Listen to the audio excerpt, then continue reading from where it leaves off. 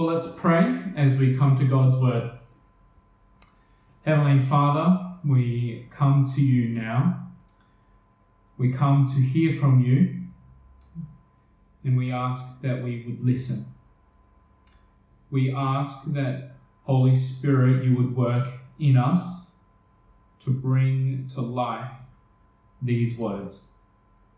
And Lord Jesus, may we continue to set our eyes on you, that we might know, and that we might grow, and that we might show this world the life that is found in you. And so we ask that you help us now to do that. And so we commit our time to you in Jesus' name. Amen. Selective hearing. It is an amazing talent achieved by children with very little training or accomplishment. It's a very natural gift that they seem to have, especially as parents. We ask our children to do certain things, whether it's to pack their bags before school, to unpack their bags after school, to pick up things off the floor. These things seem to just pass over their heads. And yet in that very same moment where they seem to be distracted, all you need to say is chocolate or ice cream. And suddenly their attention is caught and they're fixated on you, waiting for you to deliver this prize. And we might laugh at that. We might laugh at our children, but we adults really aren't much different, are we? We might respond to chocolate and ice cream in the same way. At least some of us do. But what catches your attention? Money, gossip about other people, the latest entertainment, games, movies, TV shows. What catches your attention? See, we live in a world that is filled with voices. Different voices wanting our attention, our time, our energy, our lives. Whose voice are you listening to in this world? Whose voice do you hear? Whose voice do you choose to hear? As we continue in our series on John, we explore this Jesus. And particularly in our recent series, the Son of God, Jesus the Son of God. Who is this Jesus? And we saw, going back to chapter 5, that he is the Son of God who is involved in the family business of giving life. He's the bread of life who gives to us who hunger for life. He refreshes our soul by giving the Holy Spirit. He is the light of the world. He points the way through life. He is the true Son. And he shines the light and helps us to see. He helps us in our blindness to see. And all of this points back to the Father. All of this points back to God the Father. That's what Jesus is about. He's in the business of giving life. And in doing that, he's pointing back to the Father.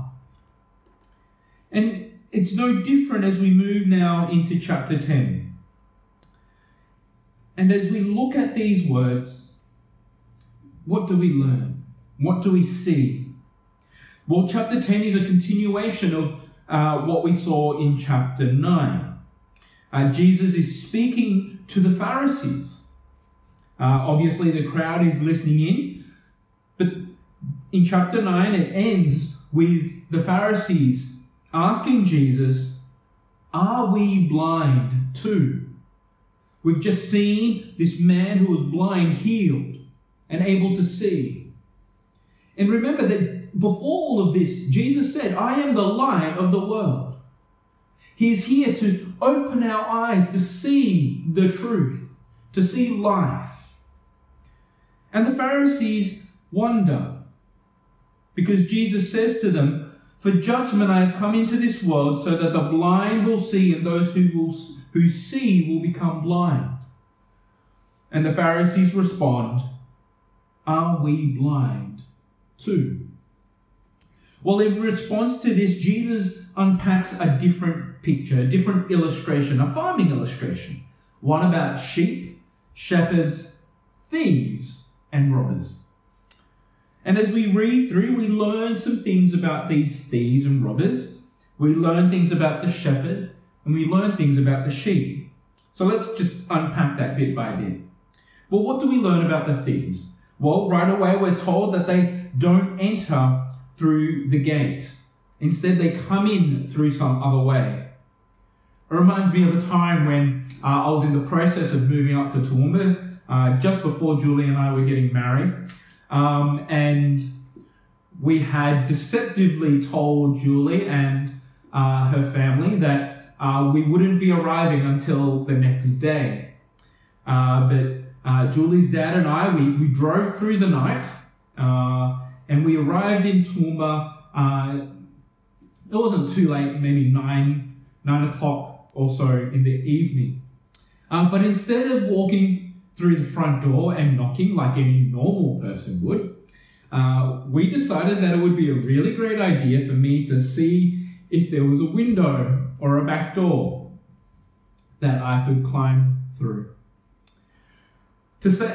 Not to say the least, Julie was a little bit freaked out initially, probably more surprised.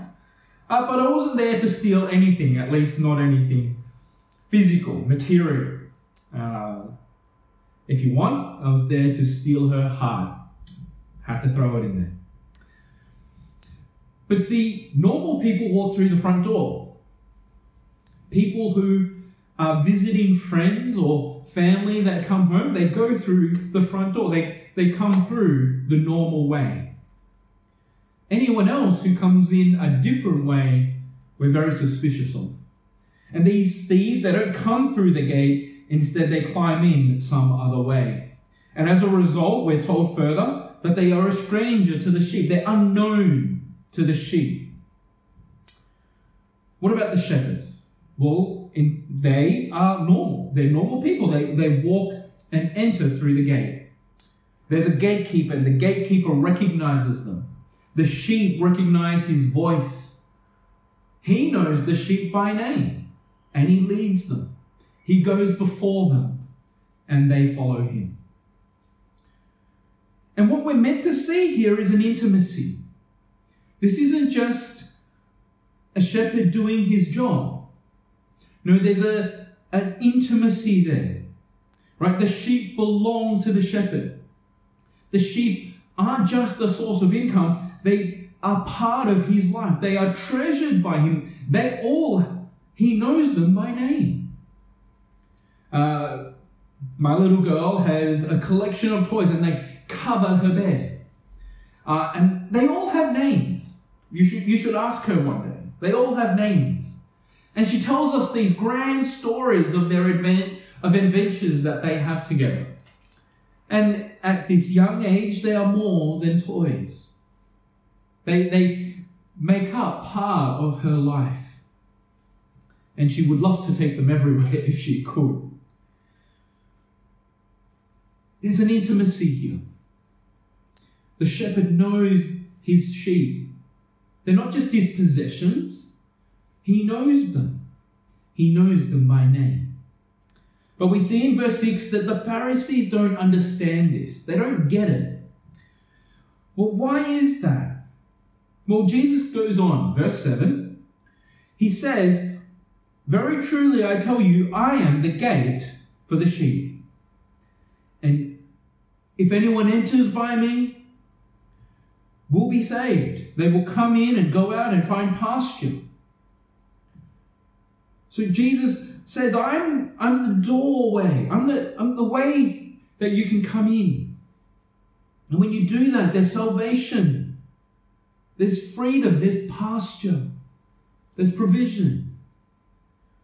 But on the flip side, do you notice what he says? Verse 8, "All who have come before me are thieves and robbers, but the sheep have not listened to them." And the Pharisees should be getting this. There should be something beginning to form in their minds. We might not get that. And part of that is it comes in the middle of the prophets, this message to God's shepherds, the leaders of his people. And we find this in Ezekiel 34. We won't read it all. But God sends Ezekiel to the leaders of Israel. He calls them shepherds. And let me just read some of this to you. Right? This is what God says to them. Woe to you, shepherds of Israel, who only take care of yourselves. Should not shepherds take care of the flock? You eat the curds, clothe yourselves with the wool, and slaughter the choice animals. But you do not take care of the flock. You have not strengthened the weak, or healed the sick, or bound up the injured. You have not brought back the strays, or searched for the lost. You have ruled them harshly and brutally. And it just goes on. The whole chapter is this condemnation of these shepherds, these leaders. And Jesus speaks to the Pharisees, these people who are meant to be the leaders of the Jews. But they don't get it. Jesus turns this around on them and says, you're meant to be looking after these people, but you're not. And we actually see this back in chapter 9. What happens? If you remember, you have the blind man who is healed and his sight is restored. And this man is brought before the Pharisees, before the Jewish leaders. And what do? They condemn him. They ridicule him. Just let me read some of what they say to them. Right? Verse 28 of chapter 9, they hurled insults at him and said, you are this fellow's disciple. We are disciples of Moses. We know that God spoke to Moses, but as for this fellow, we don't even know where this man comes from. And down in verse 37, you were steeped in sin at birth. How dare you lecture us? And they threw him out. Jesus is saying to the Pharisees and to anyone who leads the people of God now, be careful, because you are meant to care for the sheep. You are meant to care for the flock. That is, you're meant to care for the people of God. But these Pharisees are in danger of being lumped in with these thieves and robbers. What do these thieves do? We see in verse 10. The thief comes only to steal and kill and destroy. That's what the thief comes to do. They come to steal, kill, and destroy.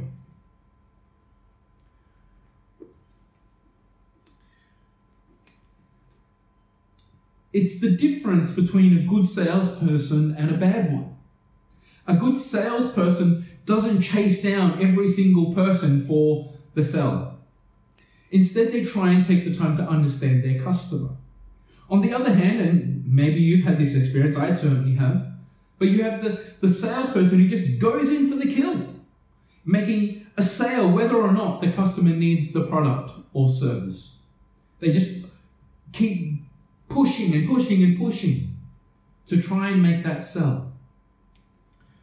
It's the scammers who use technology to scam old people because they don't understand the abuse of email. It's the boyfriend or girlfriend or spouse who says they love you but abuses them. The Pharisees are in danger of what Jesus is saying here. They don't care about the sheep. And if that's not enough, Jesus uses a slightly different image. Verse 12, he talks of the hired hand. And we learn here that the hired hand doesn't own the sheep. When they see the wolf, they run away to save their own skin. And Jesus warns the Pharisees not to be like this. But he doesn't leave us hanging. Instead, where these so-called shepherds have failed these people, Jesus says in verse 11, I am the good shepherd. Not only is Jesus the door to life, to salvation, to good pasture, he's the good shepherd. And unlike the thief who's come to steal and kill and destroy, what has he come to do? Second half of verse 10, I have come that they may have life and have it to the full. He says, I am the gate for the sheep. I am the good shepherd. And if you recall what we've been seeing through this, when Jesus says, I am, how are the people of God meant to respond? They're meant to go, I know. We know that you are who you say you are. We know that you are the gate. We know that you are the good shepherd. These are the words of God when he revealed himself to Moses in Egypt. I am who I am. He isn't like the shepherds that came before him. He's not like the thieves and robbers. He's not like the hired hand. He's the good shepherd. And what have we seen about the shepherd? He knows his sheep by name. He leads them. He goes before them. He gives them life. And what does he say here? Not just any life, but have it to the full. Abundant life. And what more does he do? I am the good shepherd, he says. The good shepherd lays down his life for the sheep. In contrast to the hired hand who runs away when the wolf comes, the good shepherd lays down his life for the sheep. And again, this is the heart of the gospel. This is the heart of the Christian faith. That Jesus would lay down his life for his sheep, for his people. And let me sidetrack here a little bit. Because people get all caught up with Jesus saying that he's the only way to God. They get all hung up because he says, I am the gate, I am the door for the sheep. And the only way to God is to come through him. People get all hung up on that. But let me ask you this. What other way to God, what other way to life is marked by the blood of its Savior? What other way to God is covered with the blood of its Savior? Now, there are plenty of paths of God that are covered with the blood of martyrs. There are plenty of people who have shed their blood for religious ideas. But how many of those paths are covered by the very God who saves them? Jesus, the Good Shepherd, lays down his life for his sheep. Why does he do that? He does that because he knows his sheep. This isn't just a head intellectual knowledge. He doesn't just know about his sheep. He knows his sheep. And we have to understand that when the Bible talks about knowing people, whether that's God knowing people or whether that's people knowing people, it's not talking about this knowledge. It's not talking about our mind. It's not talking about our intellect. It's not talking about information. It's talking about something deeply personal and relational. Jesus talks about this knowledge the way that the Father knows the Son and the Son knows the Father. Right? Just as the Father knows me and I know the Father, and I lay down my life for the sheep. Verse 15. Jesus lays down his life because there is a deep, personal, relational, intimate relationship. There's a deep knowledge, a deep knowing of his sheep. And that's why he lays down his life. He doesn't lay down his life for anyone, for some stranger. No, he lays down his life for his sheep that he knows and loves. And it's not just these sheep. Jesus is talking to the Jews, but what does he say? He says there are other sheep. Verse 16. that are not of this sheep pen, and I must bring them also." The Jews who hear this are thinking of themselves, but Jesus says, no, there are others, non-Jews, non-Israelites, Gentiles, like you and me. And Jesus isn't interested in just saving a subset group of people in the world. He's not just here to save a small group of people. No, he is here for the world. He is here to save the whole world. And how does he do this?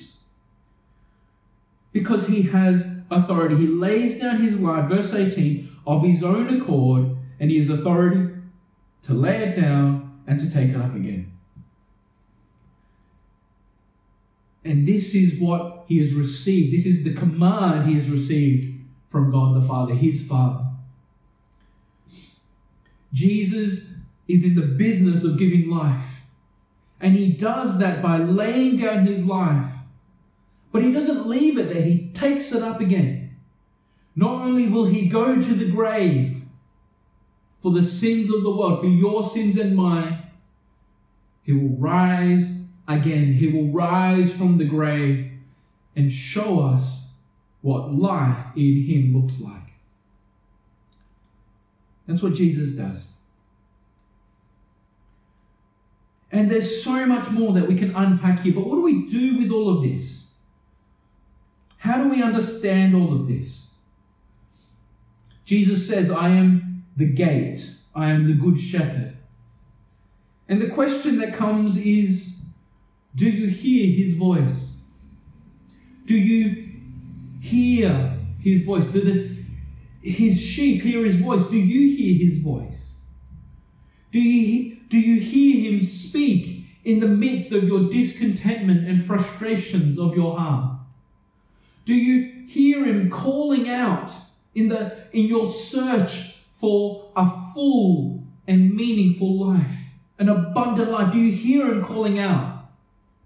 Do you hear him roaring at the things of your life that will seek to steal and kill and destroy you?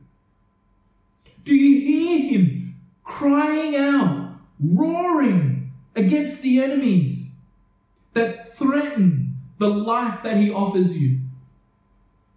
Do you hear him? Jesus is the gate.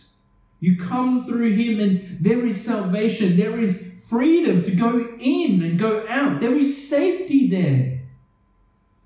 And to find pasture. And it for those of us who know these words, they ring of Psalm 23. The Lord is my shepherd. I shall not want. He leads me beside still waters. He leads me to pastures. And it goes on and on. And this is what Jesus offers. He offers life.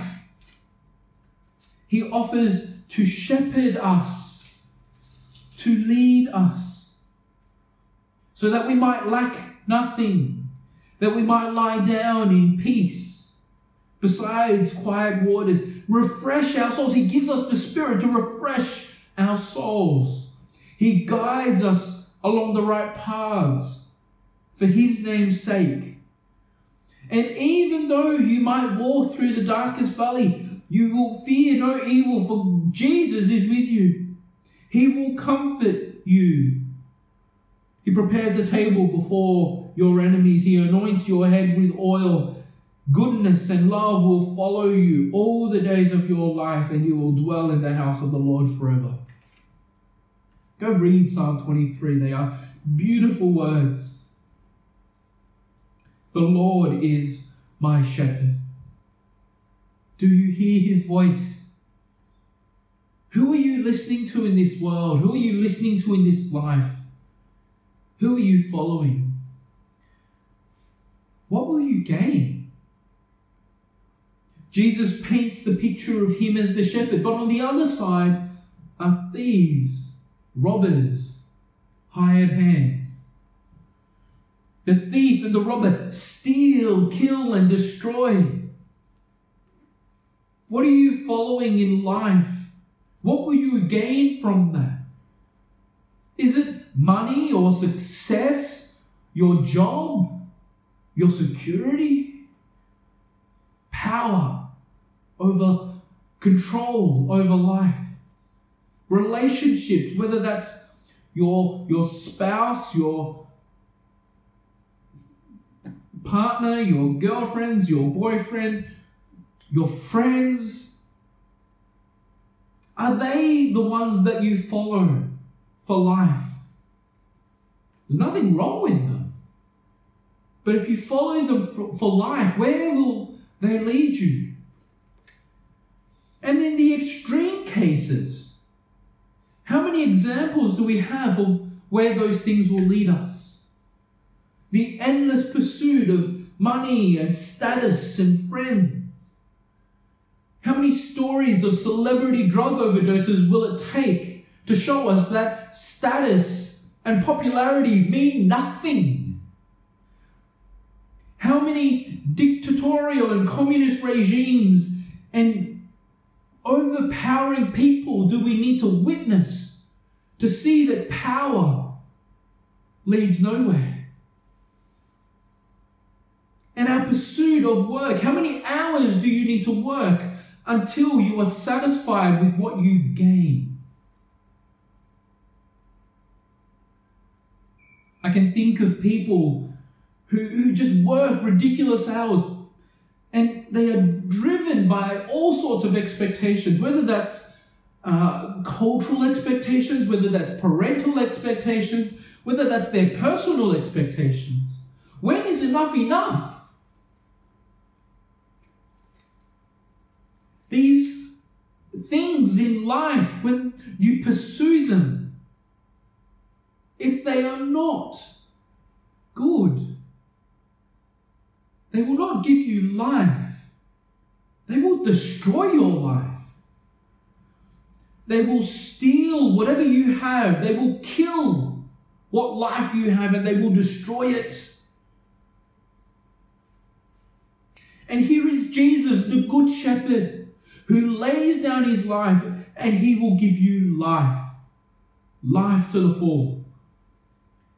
He lays down his life for you. But here's the thing. You need to receive it. I read a story about a man back in 1830. George Wilson. He was convicted of robbing the US mail, and he was sentenced to be hanged. And the president at the time, President Jackson, issued a pardon for him. But he refused to accept it. And so the matter was brought to the Chief Justice Marshall, and he concluded that Wilson would have to be executed. And this is what he said: "A pardon is a slip of paper, the value of which is determined by the acceptance of the person to be pardoned. If it is refused, it is no pardon. George Wilson must be hanged." This is what Jesus offers you. He offers you life, the free gift of life, a pardon from sin and death, a pardon from this pursuit of thieves and robbers in life that will steal, kill, and destroy. He offers you life, but it is no good if you don't receive it. It is a free gift. It is a presidential pardon. But if you do not receive it, then you must be hanged. Death waits for you. You join with the thief and the robber in death. Because Jesus, only Jesus, is the gate, the door to life. And you must walk in to receive that life. Will you receive that life? And yet the sad news is that there are those who will not. They will not believe, and we see the Jews, some of these Jews who will not. Jesus says, "You do not believe because you do not hear my voice. You are not my sheep. Verse 26. Why don't they listen? Why don't they follow him? Because they want him to fit their idea of life. Right? The Jews turn to Jesus and say, if you are the Christ, if you are the Messiah, tell us plainly. What's going on behind that question? It's, we want you to fit our ideas. We want you to fit our idea of what a full life looks like. And we've seen this before, right? In all these chapters we've read from in these past number of weeks, we see this come up over and over again. The Jews want Jesus to fit their box of life. They want Jesus to fit their idea of life. Right? Remember when he fed the 5,000 plus people? They said, what must we do to earn this life? But this life that they want is basically freeloading of Jesus. They're not interested, they're not even concerned about the spiritual life that he is offering them. But see, this is the thing. You can't put Jesus in your box of life. Jesus is way bigger than that. Jesus is more than that. Do you know what the difference between Pepsi Max is and Pepsi, Coke Zero and normal Coke? They remove the sugar and replace it with an artificial sweetener. And by doing that, they reduce the calories in the drink so that you can drink it without feeling guilty. But see, that's not what Jesus is offering here. Don't get the wrong idea. Jesus isn't offering you eternal life. He's not offering you this salvation as an artificial or superficial replacement for life. No, he's offering you something so much more. See, it's not meant to be this temporary relief from the guilt of sin. It's not meant to be this temporary relief from the shame and fear that we experience in life. No, what Jesus is offering is meant to be full, rewarding, abundant.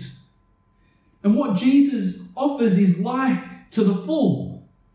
Or as I like to say, life to the max. Jesus isn't offering some artificial, superficial replacement. No, he is offering you something so much better. He is offering you eternal life.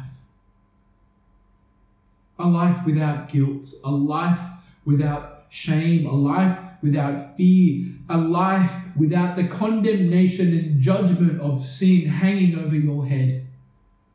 Because he is the good shepherd. And he calls out to you. Will you hear him? But maybe you've got doubts about Jesus. Maybe you're not sure. But see, when you come to Jesus, he gives you a guarantee. We've already said that he lays down his life. And he gives eternal life, life to the max.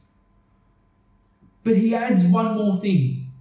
He guarantees that no one can take you out of his hands. Once you give your life to Jesus and your life is in his hands, no one can take you away. No one can take that life away. Verse 29. My Father who has given them, the sheep, his people, to me, my Father who has given them to me, is greater than all. No one can snatch them out of my Father's hand. I and the Father are one. No one can snatch them out of my Father's hand. Why? Because the Father is greater than all. All things, all people, all threats, these wolves, these thieves, these robbers, God is greater. The Father is greater than them all. No one can snatch them out of his hands. They are safe and secure. There's a phrase, you may have heard it, as safe as Fort Knox. Do you know what Fort Knox is? Fort Knox is technically a military base, but most people talk about the US depository that holds a large portion of the US gold reserves. Currently, they say about 4 tons, 4,000 kilos of gold sits in its vaults. No visitors are allowed. No one person knows how to access the vaults. Very few people know the physical structure and layout and contents of the fort. And to top it off, did I mention that Fort Knox is a military base? It's considered by most people to be one of the most secure buildings in the world. And yet Jesus says, my Father is greater than all. No one can snatch them out of my hand. How good is Jesus' guarantee? Well, it's not as safe as Fort Knox. It's eternally safer than Fort Knox. My Father is greater than all. And when you give your life to Jesus, it is safe and secure. You don't need to doubt. You don't need to worry. You don't need to be anxious about your life when it is in Jesus' hands. It is safer than Fort Knox. But when you do worry, when you do doubt, and when those anxieties come about faith and life, come back to what Jesus has said. No one can snatch them out of my hand. My Father is greater than all. Those are words of assurance. Those are words of confidence. Those are words of safety.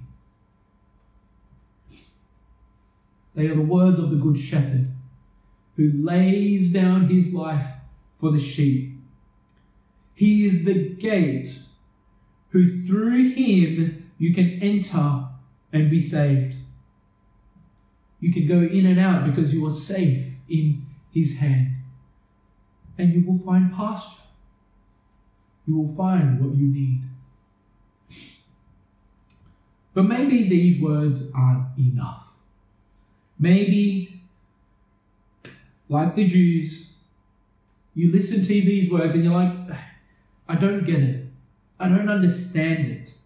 What is he saying? Well, Jesus doesn't leave you out in the lurch. He doesn't leave you out in the dark. Because what does he say? Verse 37. Do not believe me unless I do the works of my Father.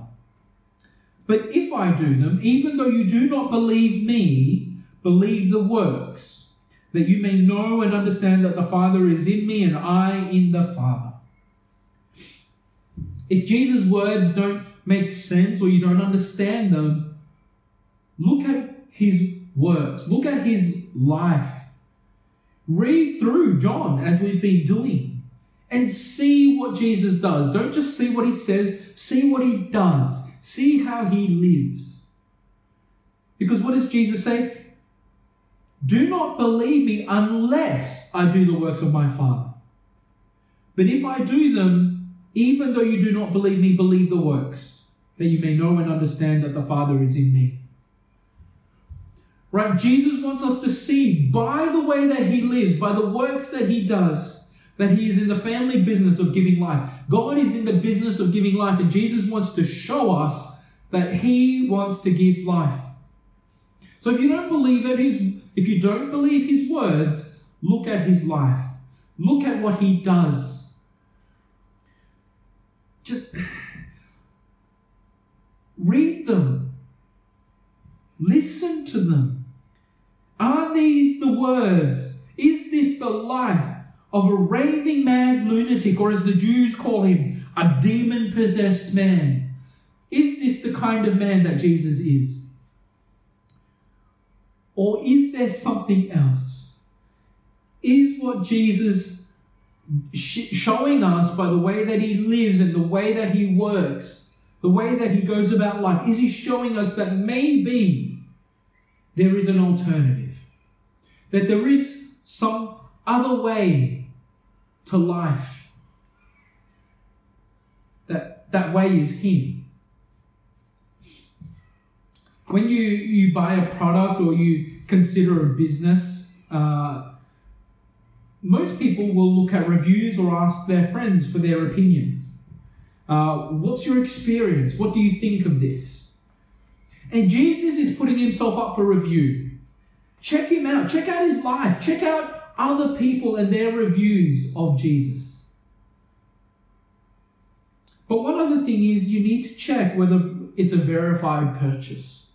I don't know if you've noticed this on certain review sites. They have this reviewed purchase, a verified purchase badge on their reviews. And they confirm that the person making the review has genuinely bought the product that they're reviewing. And we have to make sure that when we review Jesus, that we verify that these people that we hear from have given their lives to Jesus, that they live life following Jesus. Because see, that's the thing.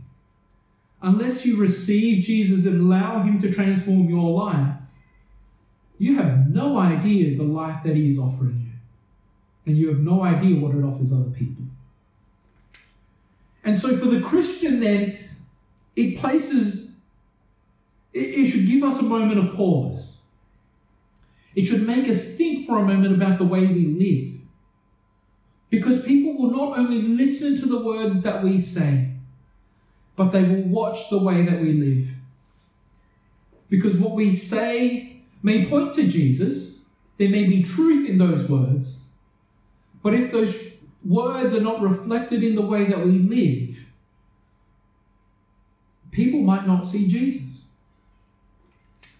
And yes, we seek to speak the truth in love. We proclaim the gospel in our schools, in our workplaces, in our families, in our neighborhoods. But our lives also need to point to Jesus. It needs to work together. And Jesus puts himself up on show. Now, I'm not saying that we're always going to get it right. We're not always going to live life the way that we should. We're not perfect. We're not there yet. But do we seek and do we strive to live our lives in such a way that people will get a glimpse of Jesus? Because that's what Jesus is doing here.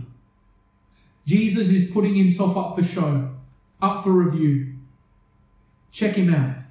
Check out not just his words, but his life. Do they match up? And do they maybe point that there is something more in life?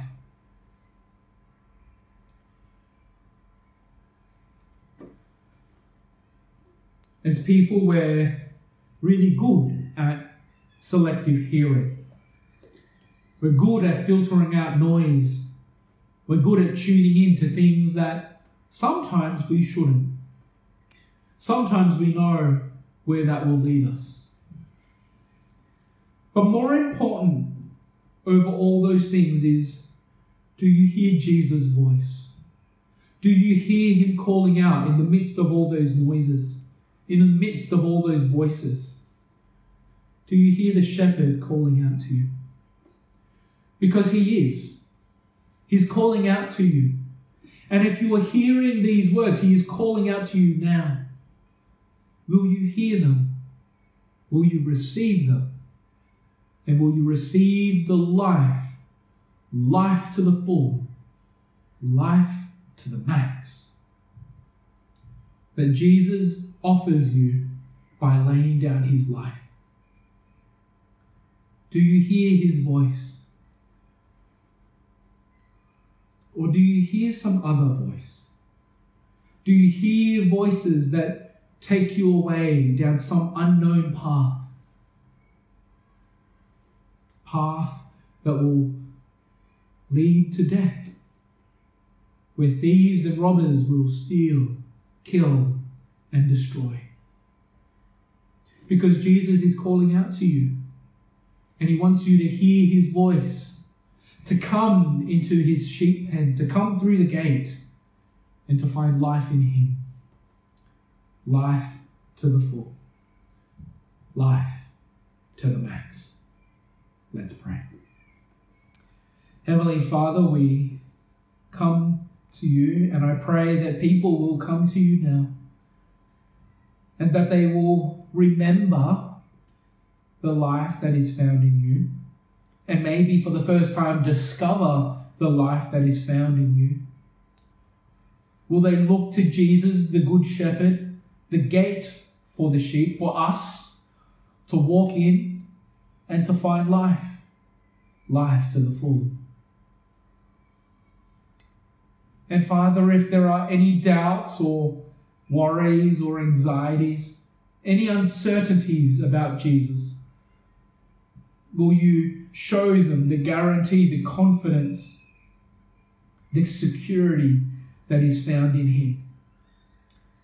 That when we are in your hands, no one can take us away. No one can take us, snatch us from your hand. We are safe and secure there. So will you help us to do that, to trust Jesus, to give our lives to him? And if we're not sure, to consider seriously his life and his actions, not just his words, but his life. And I pray, Holy Spirit, that you will work in people to reveal to them, help them to see the life that is offered by the Good Shepherd, that lays his life down for his sheep. And so, Father, I pray these things in your precious name, Lord Jesus. Amen.